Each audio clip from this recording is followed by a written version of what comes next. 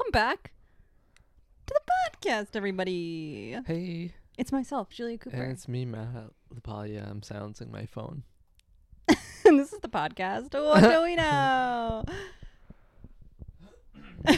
we're back. We're back. We had a brief hiatus while I had a nervous breakdown and went home for a week. And then I got my cast off. Which is big huge. And things. I got a bike. Yes, huge news. That's like That's our big full updates. catch up. Yeah, like we were sitting here like, what's happened recently? It's like, oh, well, I got a bike. Yeah. I ate oysters the other day.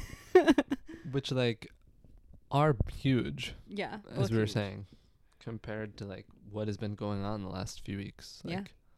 that's momentous. Indeed. So now I'm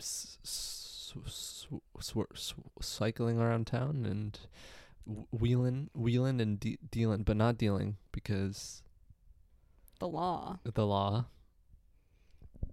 Trying not to have a criminal record Love that. because I'm applying to jobs still Which and of would course, like to yeah. not have one as I Mm. continue to do that. I mean, it could be your job. You know, you could just fully pivot, To dealing. wheeling and dealing. To wheeling and dealing. Yeah, that's true. It might be more sustainable in this economy. I know, Yeah. honestly. But Have it's like, you- you don't have to be dealing like a shiesty business. You could be dealing Sure, like I could be dealing. Girl Scout cookies. I could sort of take on Uber Eats and like Dude, hell DoorDash. Yeah. People do that on bikes. Have you ever been arrested? Have you ever? Not that I can Have you remember. ever had the police called on you? On me? Yeah. No. Even campus police. I was going to say, I've called campus police before. Oh, okay. Well, right, because you're that man. Yeah, you were there. You were high out of your mind. No, I wasn't there, was I? Maybe you had just left. I had just I just picked up the goods. Yeah. And then proceeded to melt into a hill. Yeah, seriously. Part of me's still there. I was at a 4th of July celebration that was intentionally not branded as a 4th of July celebration. Mm-hmm. That was in a backyard, and it was like had just rained, so like the backyard was super muddy, and it was giving me huge like Hamilton, New York Frater Day vibes. Like people Yeah. were playing beer pong in the muddy backyard. I was like, this is Frater Day, and Remember Frater Day? no, Damn, we're old. I mean I haven't said that word out loud in years. I said it the other day because I was trying to describe what it was like, and I was like, Frater Day, and everyone was like, what? But it was surreal to be like, oh, people are doing this. Yeah. Oh my God, I Didn't saw stay long. in news of like someone who definitely doesn't listen to this podcast, so I'll use their full name. Okay. I was at the We can wine always bleep press. it. I was at the wine press getting like Corona and stuff to bring for a 4th of July like afternoon thing we were going to. Not in a backyard with beer pong. It wasn't a backyard, but there was no beer pong. Okay. Somehow it becomes more okay if it's not in a backyard. Beer pong Yeah. is okay if it's not in a backyard. Our backyard's okay without beer pong. Yes. Okay. Yeah, Well, for some backyard reason, plus beer pong equals Frater Frater Day. Day. yeah. It's like an if then situation. Yeah, speaking of Frater Days, I was at the wine press picking stuff up with Colin, and also like we were both kind of like, we don't want to get not enough beer for people because we were kind of put in charge of this element of the celebration, but we also don't want to get too much and like just way over, like, because it's like I was given here was the shopping list I was given. El Presidente beer if they don't have El Presidente Corona. What is El Presidente beer? It's like Dominican beer. Okay. And then quote white people beer. Oh, so like Bud Light. And then something to make a fun cocktail with, and then maybe some wine. That's a lot. So we got a case of Corona Uh-huh. bottles, and then a mix pack of like a Harpoon variety pack and a Zero Gravity variety pack for white people beer. Sure. Fair. And then like a box of rosé, which we ended up not drinking and just brought back to Cambridge. And then some like nice quality rum to make mojitos. Cool. Oh, also I was told to get a handle of Tito's, so we also had a handle of Tito's. Wait, is mojitos have rum? Yeah, like white rum. Wow. I guess I just never thought about what was in a mojito. It is rum. Mojitos are great. Yeah, we got some really nice like privateer, some local stuff. Cool. But yeah, so while I'm at the wine press and I'm like kind of have just like worked a full day and I'm tired and have to come back and pack and get ready to drive to the Cape for the 4th of July, and also like very conscious of wanting to do my boss proud with my beer picking outage. Yeah. And so I'm like strategizing with Colin, what do we want to get, yada yada yada. Who walks into the wine press but Gary Mike and his boyfriend? Question mark. And then Colin was like, "There's Gary Mike," and I'm like, because Gary Mike's a regular at the wine press. I was gonna say I remember him living in the area, or like seeing him like walk by or something when I was in the area. Yeah, and so I guess Gary Mike's a regular, and he like wore a Colgate shirt one day, and Colin was like, "Oh yeah, like my girlfriend went to Colgate. I wonder if you know each other." And he's like, "Yeah, I know her," but then fully did not make contact with Gary Mike in this wine press moment. I was like, I'm not having this conversation. Did you right like now. Lock eyes and no? Make but Colin very much was like, "There's Gary decision. Mike." Wow. And you're like, thanks. Also, like at some point in college, I think Gary Mike like rebranded, like, and wasn't going by Gary Mike anymore. I honestly, but it's like we were friends like freshman year, so it's like I knew him as Gary Mike, so I don't know. Interesting. Anyway. Boyfriend, huge. Yeah. I hate to be that person that's like, my gaydar is surprisingly astute. Yeah. But fair. Yeah. All I'll say is I was not surprised by this news, and in fact celebrate it. Yeah, we love that. We wish he wasn't like a weird social climby frat boy. Oh. But like, we love that he's happy now. Yeah. Maybe I'll see him again and I'll be in more of a headspace to be like, here's an acquaintance. Because it's like, you know, in a post-COVID world, it's like you haven't run into an acquaintance in like many moons. And for me to be like, oh my God, crazy running into you here. Yeah. Like, I just did not have the bandwidth for it that afternoon. Fair. I actually think I saw, did you know Jackson Lucas? Yes. Of that same Of group. Gary Mike. And I want to say maybe they lived together. I think they do. Because it was in the Trader Joe's. Because they used to live in this neighborhood and then their building burned down. Right. Yeah. Right. So, yeah, I was in the Trader Joe's when Aaron was visiting. We were there and I was like, I think that's someone from... But it was like masks were on. And I was like, is that... I was like, do you know him? And she's like, no, absolutely not. So then... But I'm pretty sure it was. There you go. Trader Joe's brings in all the people. Oh, okay, I have to say, because I am most likely moving to Somerville, which, like, yes, amazing, exciting, let's celebrate it, cheers, confetti, all of that.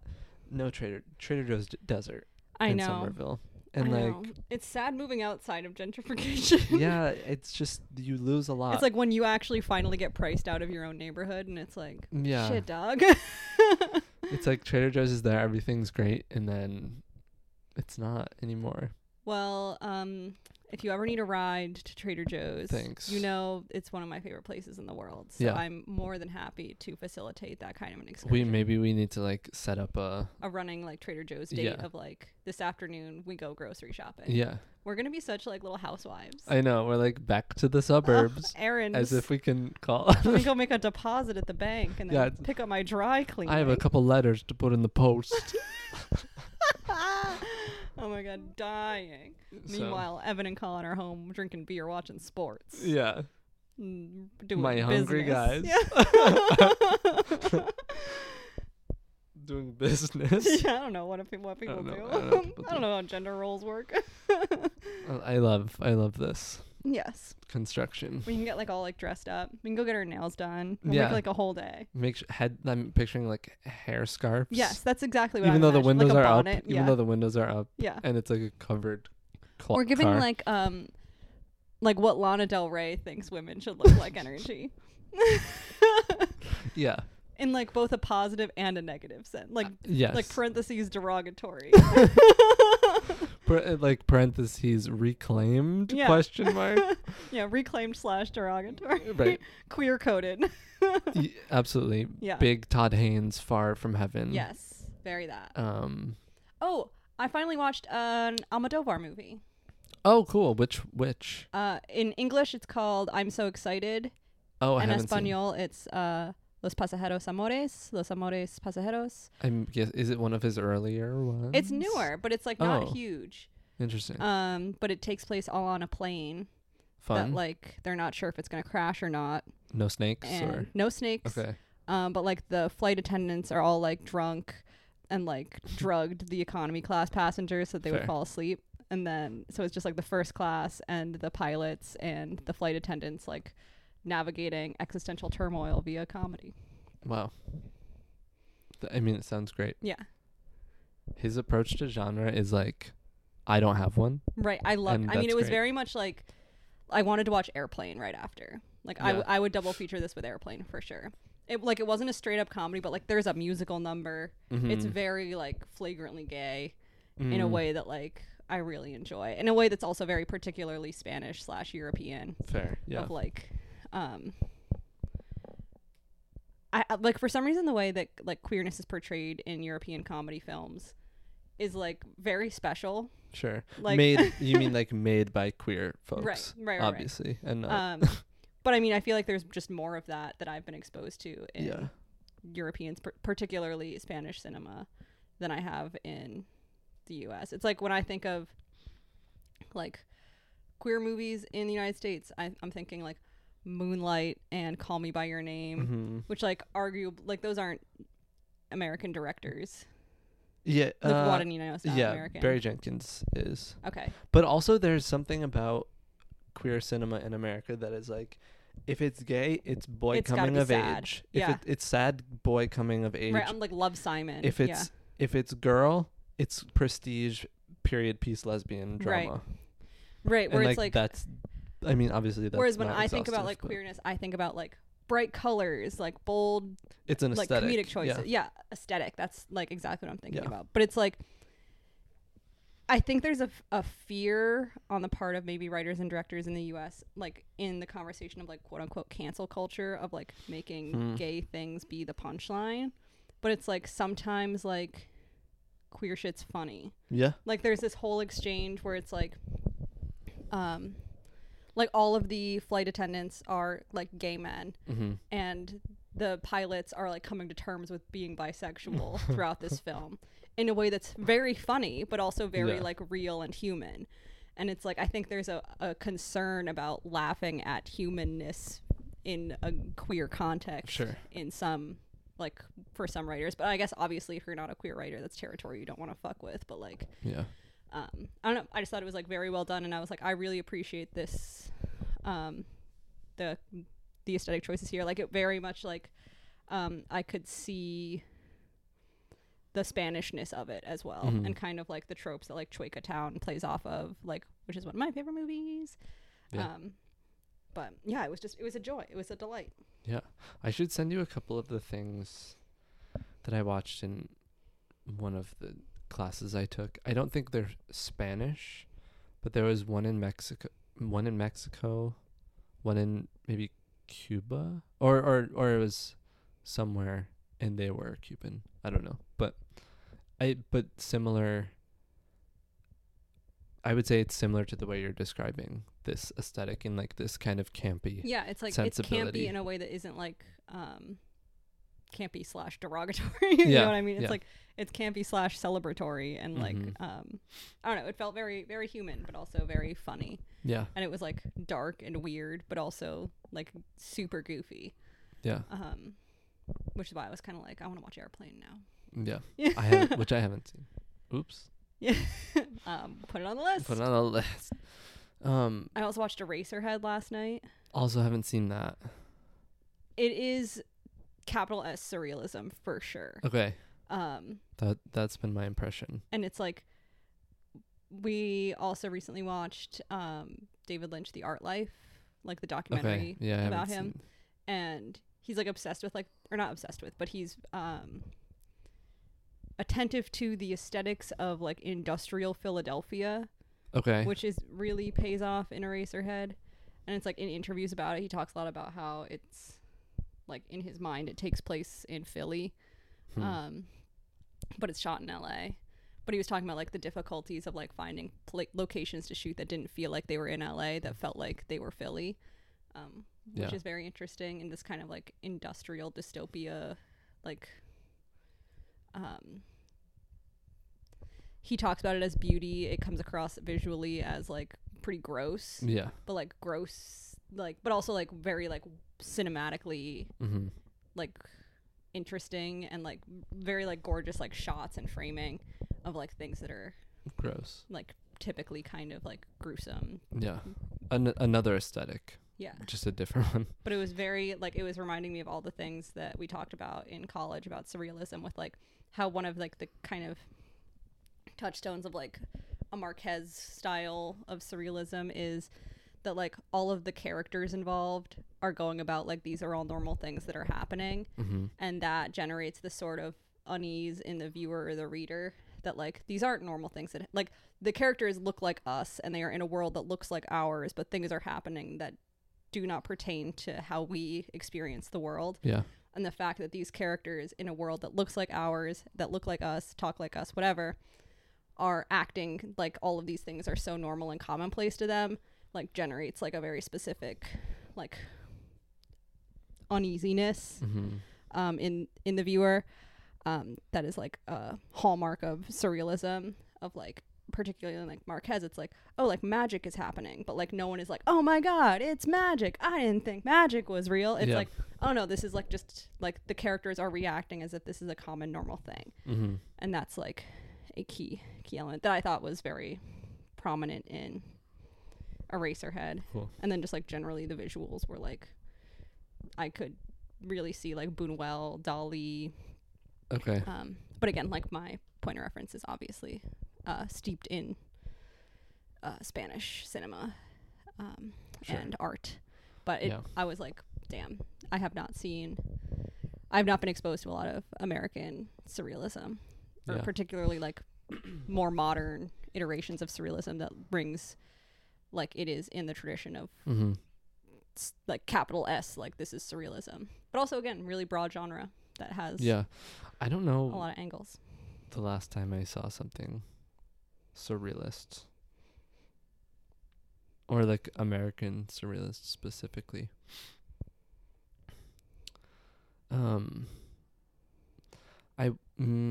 Yeah, no. I've been watching a lot of Peter Greenaway films, British director who's like very definitely like an aesthetic of his own. Mm-hmm. And I would say like his most famous feature, The Cook, The Thief, His Wife, and Her Lover, is very like Brechtian in the sense that like it's very like you see that it's a set kind of, Mm-hmm. or like maybe you don't see it that it's a set, but you get like a full visual of the spaces that they're in Mm-hmm. at a time. And like it's just really creatively done in that sense. And there's a bunch happening with like the lighting and costume changes as like they go between rooms or go between spaces, and like their Interesting. costume will change, but it's continuous. Cool. And then it's obviously just like very tongue-in-cheek but also dark social commentary. Mm-hmm. But yeah, so not quite surrealist, and more like just sort of an avant-garde approach to like what filmmaking can be and do. Right. Because you get like, whenever things are very theatrical and it's like, oh, this could be a stage production, but it's Yeah. filmed. Mm-hmm. It's like, okay, what can you get from this? It's like close-up shots, right? Like that's something that film can only do. But then these like costume changes and stuff introduce like this other element that can only be done in film and not on stage. Yeah. Unless like, I don't know, you had some drag queens in the costume department that are With, like, like, we with got these tearaways, yeah. wardrobe changes down. But That's really interesting. Like also with Eraserhead, I was because also like I decided, this has always been like on the list of things that me and Colin want to watch together because he's a huge David Lynch fan, mhm. and I've never seen it.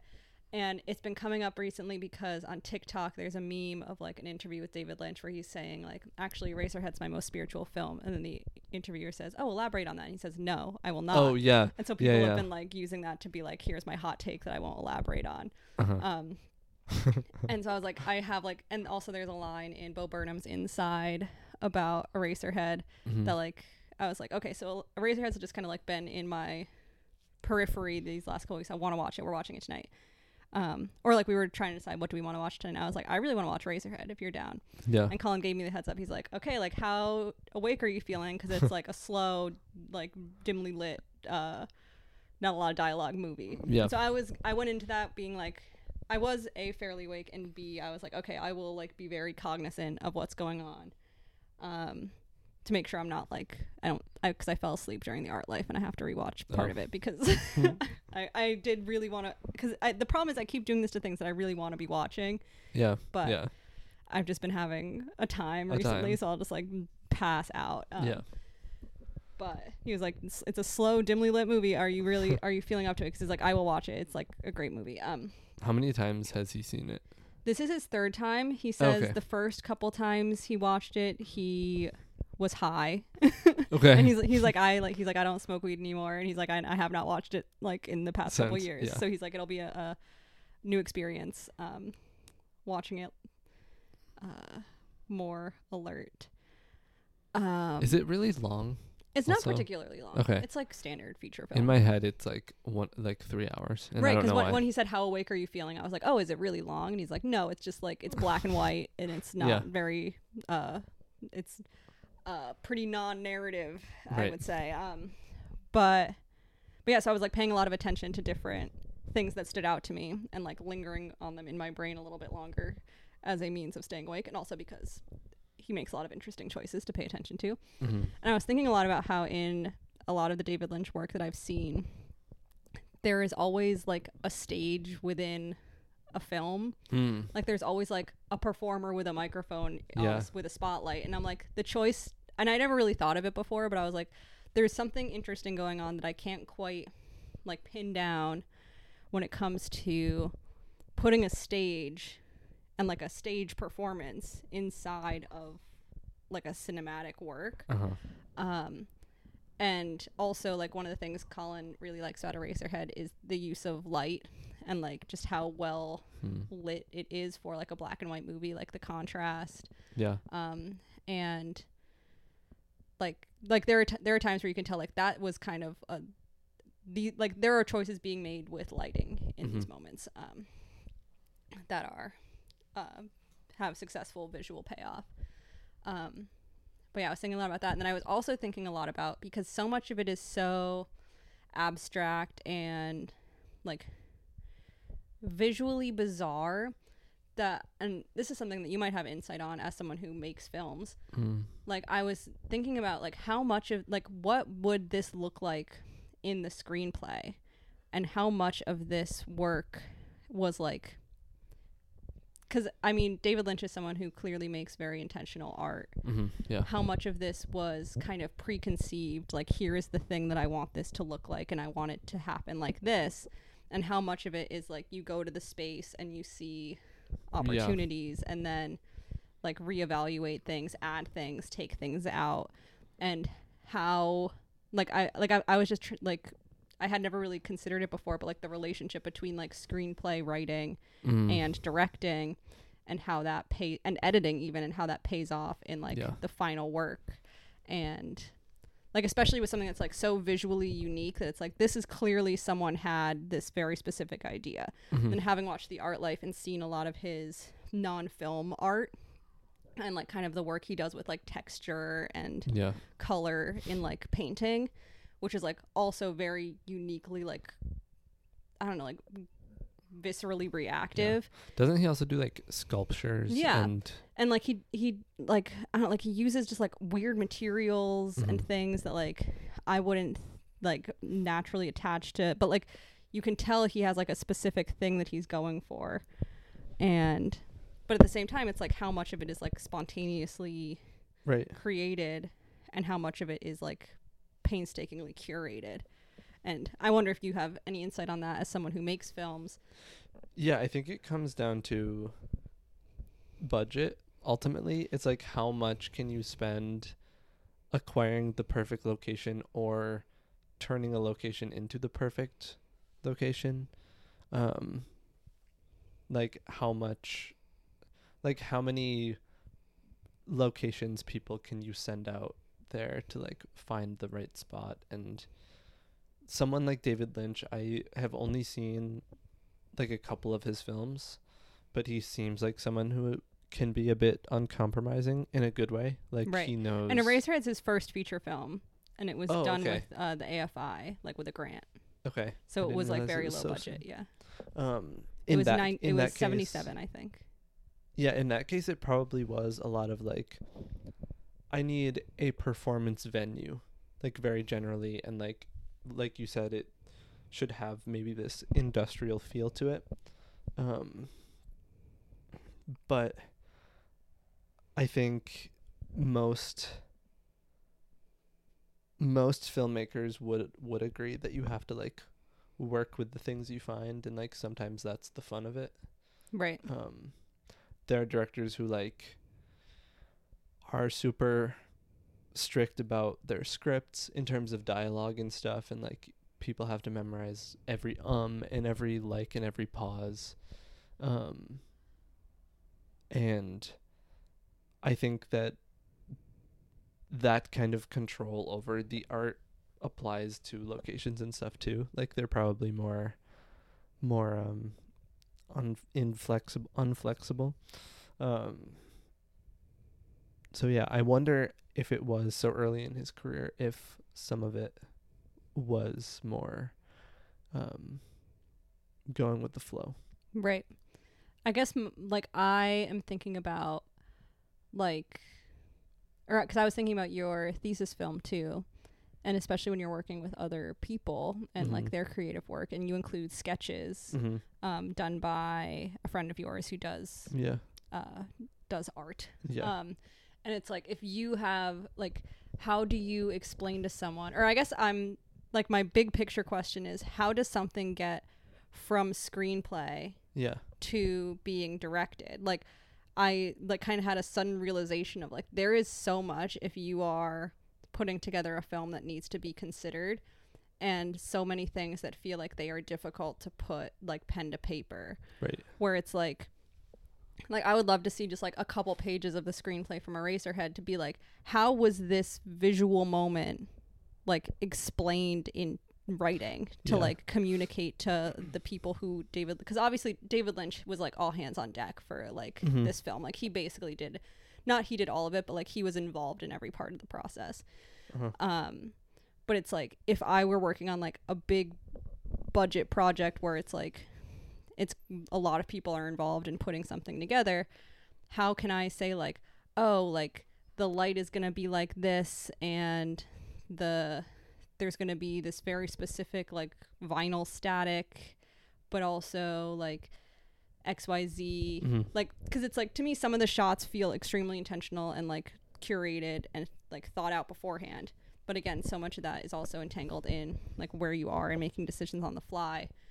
But it's like, if you are someone like David Lynch and you have a very specific vision, but you also have limitations and other people that you need to communicate this vision to in order to make it happen, how do you do it? How does it happen? I mean, movie magic. A lot of those details you mentioned are just straight up not in the screenplay.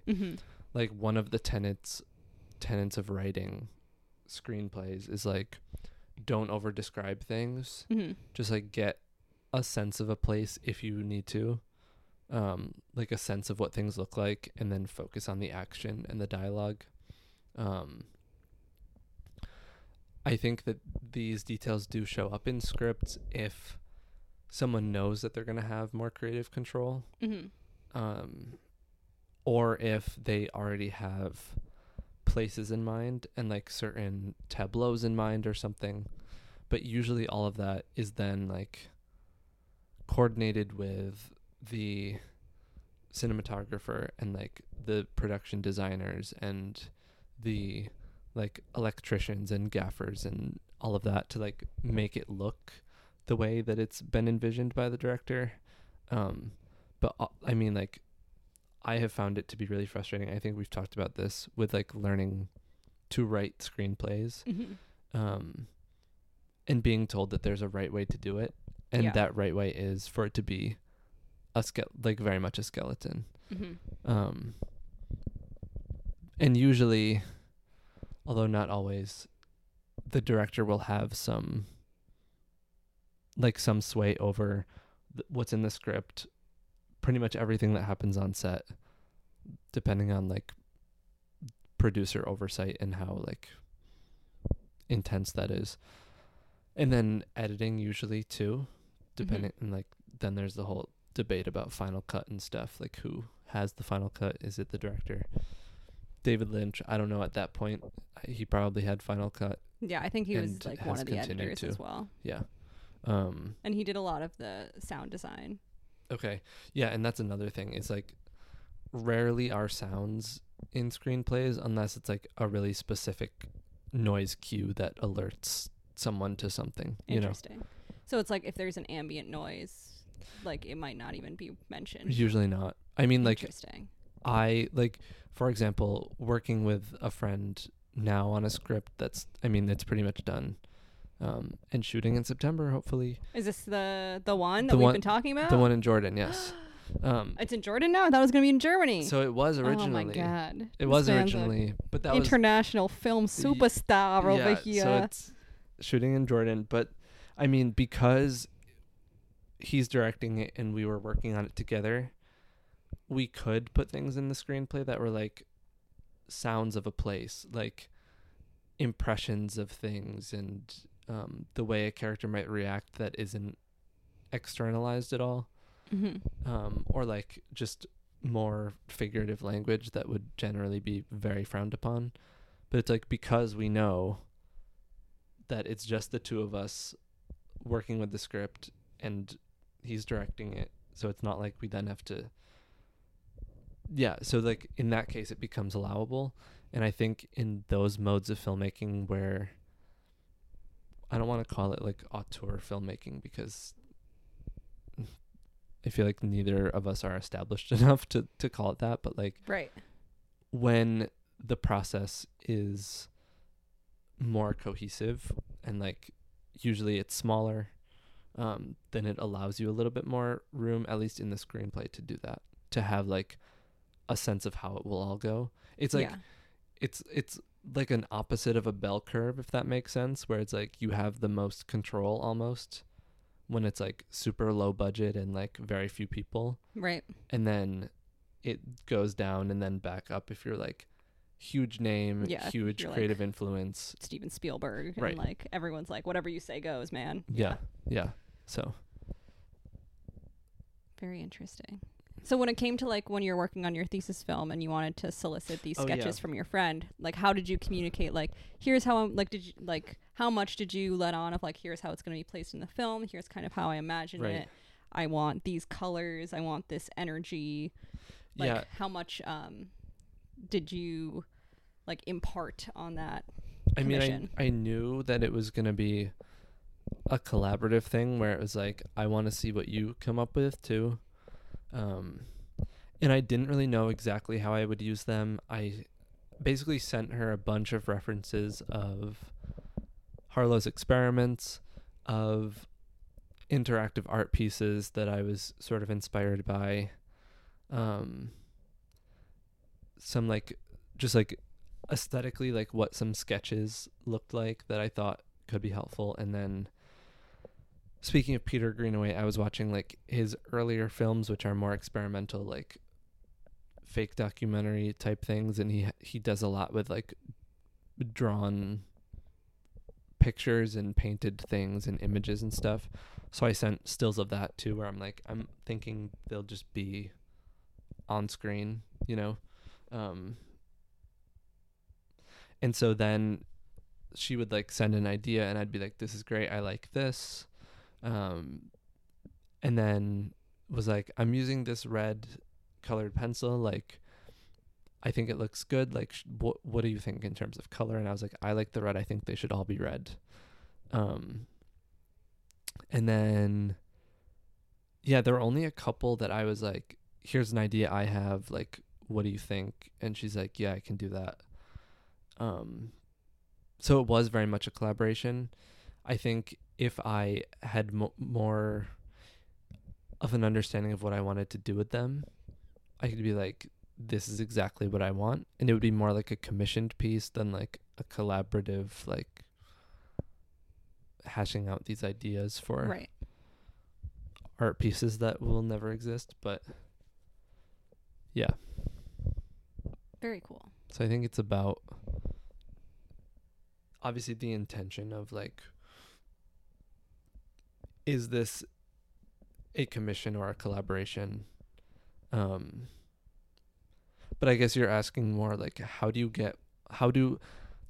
a creative vision pass from person to person? Right, which I mean is like something that like I'm obsessed with when it comes to like language and Yeah. like the field of linguistics, is like the impossible task of Mm-hmm. thing that exists inside my brain as like fucking vibes, dude. Yeah. And then taking that, turning it into language, and then using that language to Mhm. then put that idea into someone else's brain, and Yeah. how many things need to go right along the way in order for that to be successful. And I mean, that's an impossible task of like human connection. Mhm. And even like, especially like the thing that like I'm getting so kind of not like impressed isn't the word I'm thinking of, like mind blown is like too dramatic, but like the thing that's really like firing me up thinking about Eraserhead, because it's like, do I think I'll watch it again? Probably not my favorite movie of all time, not Yeah. gonna lie to you, but like it really like set me on this like train of thought of like, Mhm. how do you even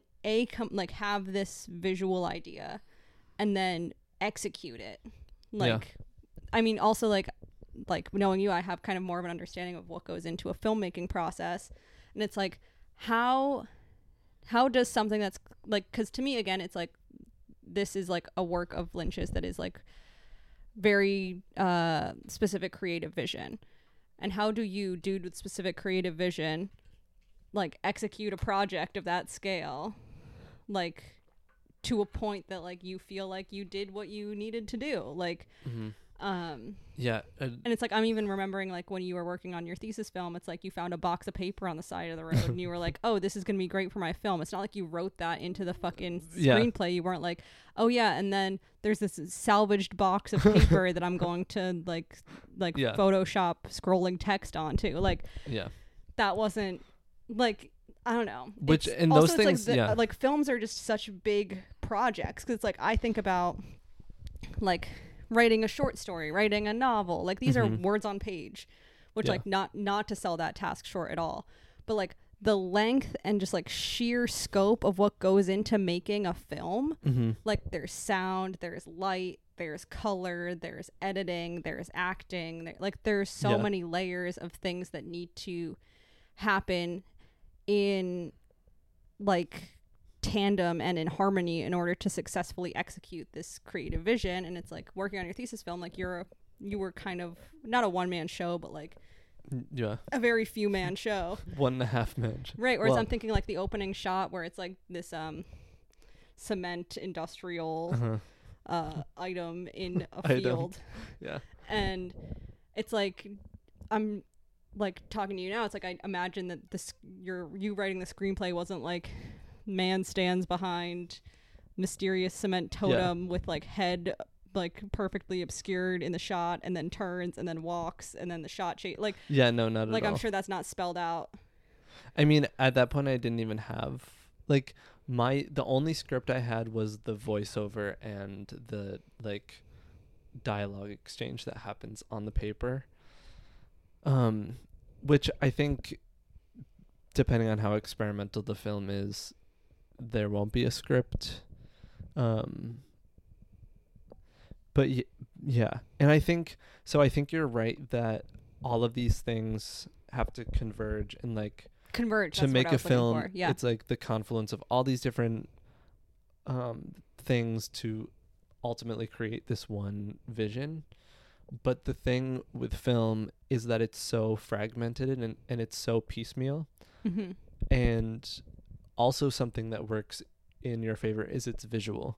So you can draw out storyboards and be like, this is what I want the framing to be like. And it's like, you really do take it step by step, where like each scene, that takes place in one place, it's like, all right, we're working on this. Like, we're making sure this all looks how we want it to. And then like each shot specifically is like, this is how we want it to look. Every take of that shot is like, this is what we want the performance to be like. These are the sounds that we want to capture. Although even some of that is done asynchronously anyway. So like, yes, ultimately it does have to come together, but it is so broken up into pieces, into segments. And that is part of what has deterred me, I think, from pursuing like a more narrative filmmaking approach, which is what I originally went into grad school thinking I would shift to.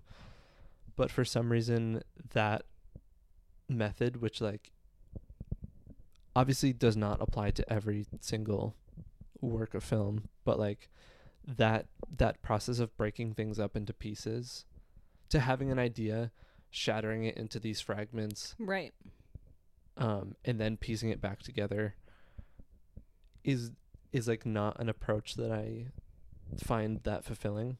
Yeah. And would much rather just start with the fragments and put it together, if that makes sense.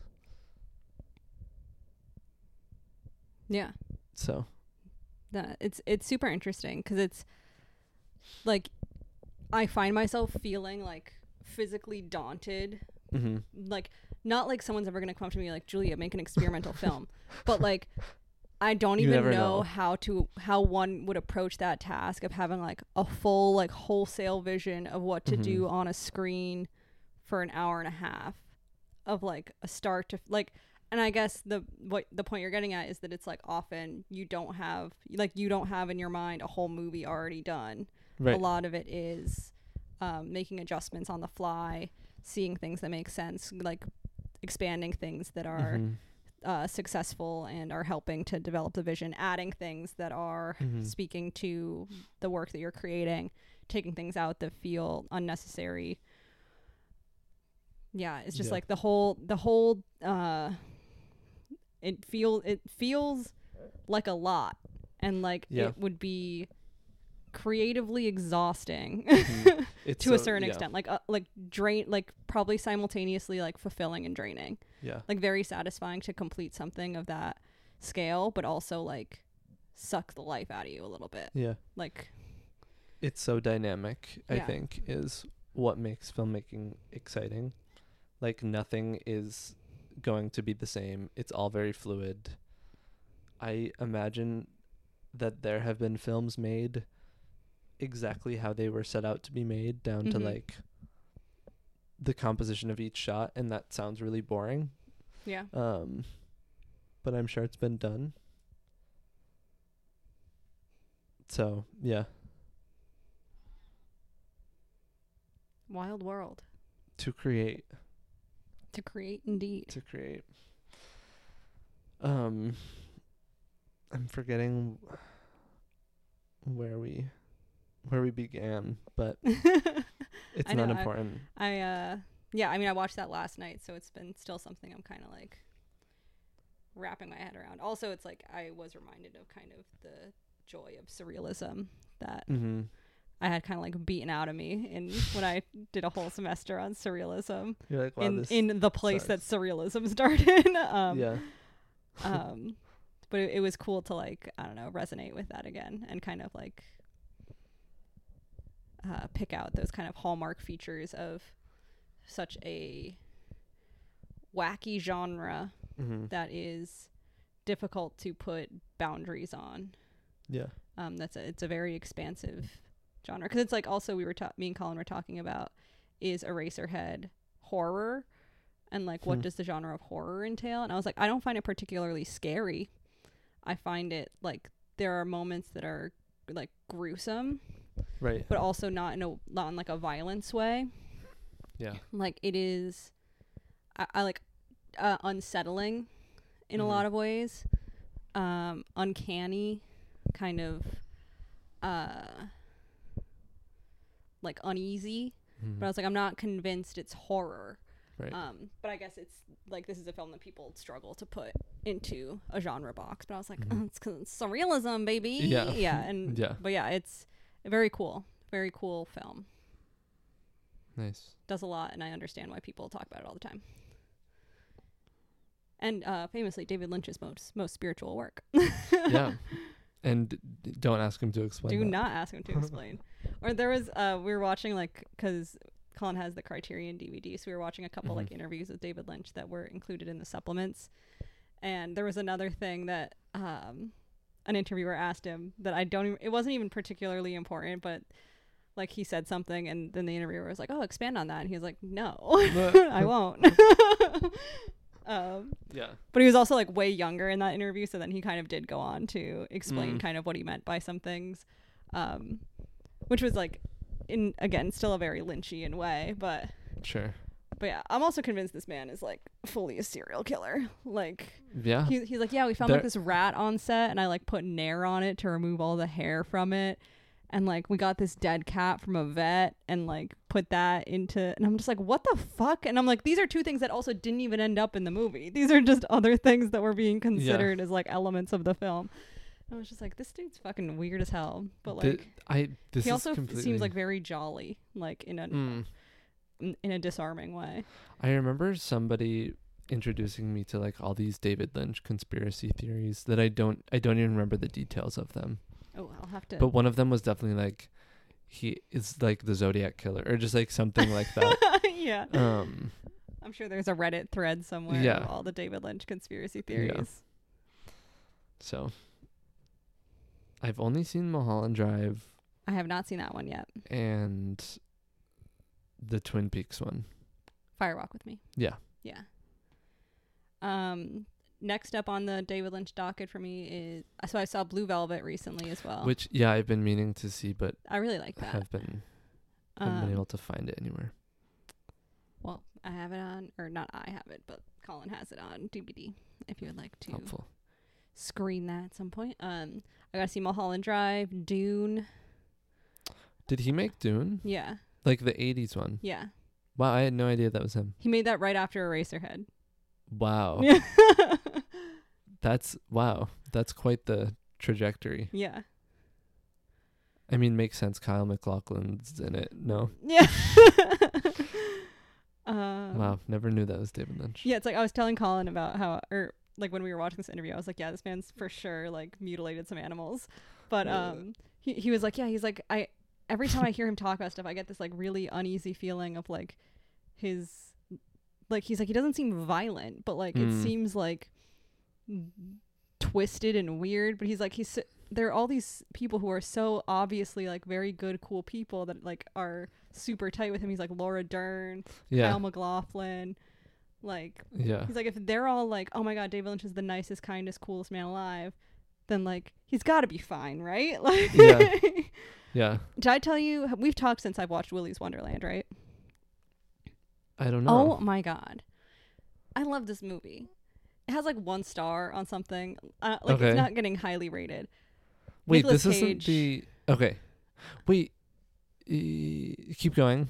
This is the one that's like Mandy but different? Yes. Okay. I think you texted me about it. Yes. At some point. It's a joy. I mean, I'm like fully a Nicolas Cage stan at this point. Sure. Like Mandy, Willy's Wonderland. There's National Treasure. National Treasure we watched recently. What's the one where he's like a twin and Spike Jonze directed it? No idea. It's like an Anathema or something. Sure. No, or actually no, it might just be called like, no, it's called Adaptation. I haven't seen it. I haven't seen it, but I have, like, I'm aware of it peripherally. I'm not even sure if he's a twin, to be honest. I just feel like, yeah, okay. But there's the one where it's like, there's aliens, kind of. It's also a newer one. It's like purple. It's not, like, it's purple. I'm not, the thing I'm about to say is not the title of the movie. I cannot stress this enough, but it's something along the lines of, like, purple is the warmest color. Yeah, I have It's no like idea. The color of moons or like some shit. I don't know. I have my notebook right here. I can tell us what this movie is. Oh, you okay? Yeah, I have no idea. I'm like Moonstruck. Is it Moonstruck? It's actually Moonlight. It won Best Picture.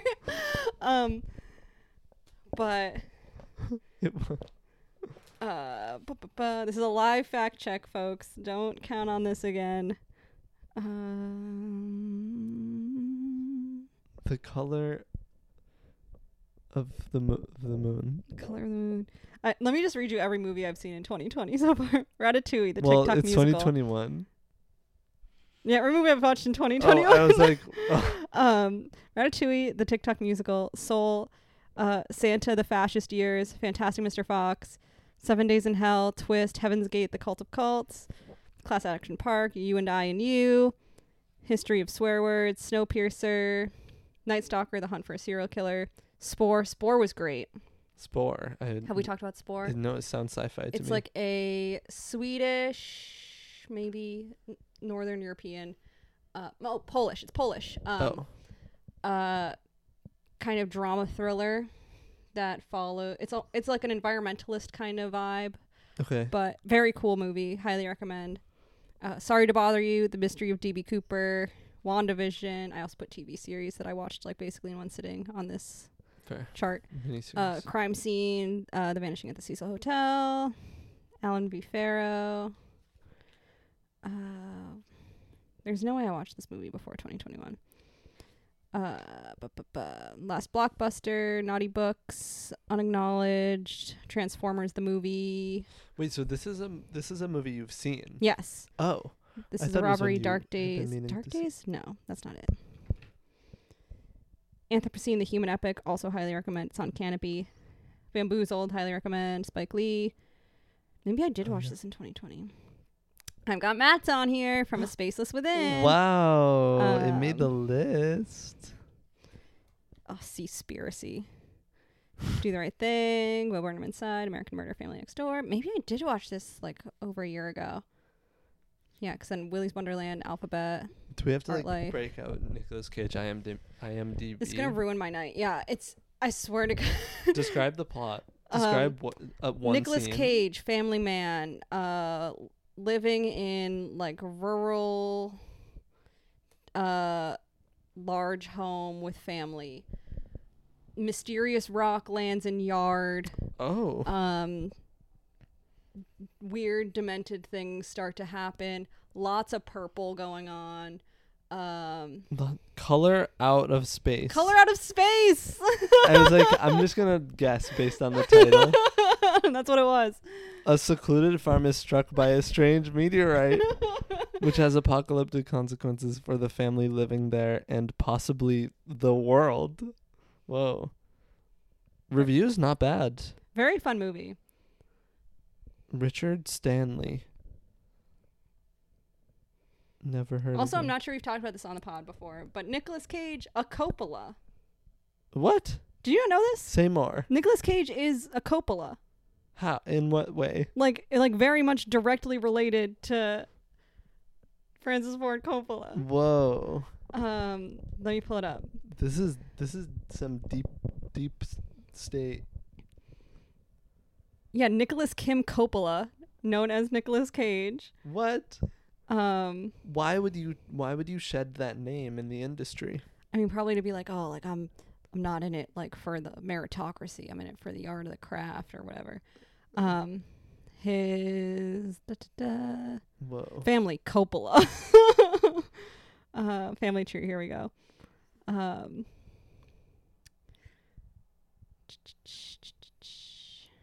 Oh, this is like I gotta do a zoom out here. If you tell me that like he's Francis Ford Coppola's son. Nephew. Wow. So Wait, August Ford there's Coppola's a family son. tree? Yeah. Where did you find this? Wikipedia. Oh my god. So Francis Ford Coppola married to Eleanor Neal. Had Sofia Coppola, Roman Coppola, Giancarlo Coppola, and then his brother August Ford Coppola had Mark Coppola, Christopher Coppola, Nicholas Kim Coppola. What's August's whole vibe? Let's see. An American academic, author, film executive, and advocate for the arts. Wow. Brother of director Francis Ford Coppola and father of actor Nicolas Cage. A lot of arts in this family, huh? Yeah. And film and money. Yeah, he earned a doctorate for his work on Ernest Hemingway, taught comparative literature, Wow. Okay. It's very smart. Yeah, was on the jury for the Berlin Film Festival. Huge. An advocate for art appreciation among the visually impaired. Nice. Wow. But yeah, This so is I had never Nicolas heard Cage, this. nephew to Francis Ford Coppola, Wow, cousin to Sofia Coppola. Have they worked together? I wonder. Not that I can Yeah. think of. Wow, Hollywood really is a small world. Mostly because Nicolas Cage is in everything, so now everyone is connected to Yeah, the that's fair. Coppolas. But yeah, Willy's Wonderland. Oh, It's yeah. exactly what I wanted the movie to be. Uh-huh. It was exactly the payoff that I was asking for. Nicolas Cage has no lines in this movie. Zero Wow. lines. Silent character. Drinks energy drinks, slays demons. Wow. It was just a delight. Like, I don't know how someone could watch the trailer for that movie and then watch the movie and then not get exactly what they came for. Great. And more. I mean... and more. It's great. If anything, I was annoyed by, like, the actual movement of the plot. I just wanted more Nicolas Cage, like, cleaning an abandoned warehouse. Like, Yeah. that's all I wanted.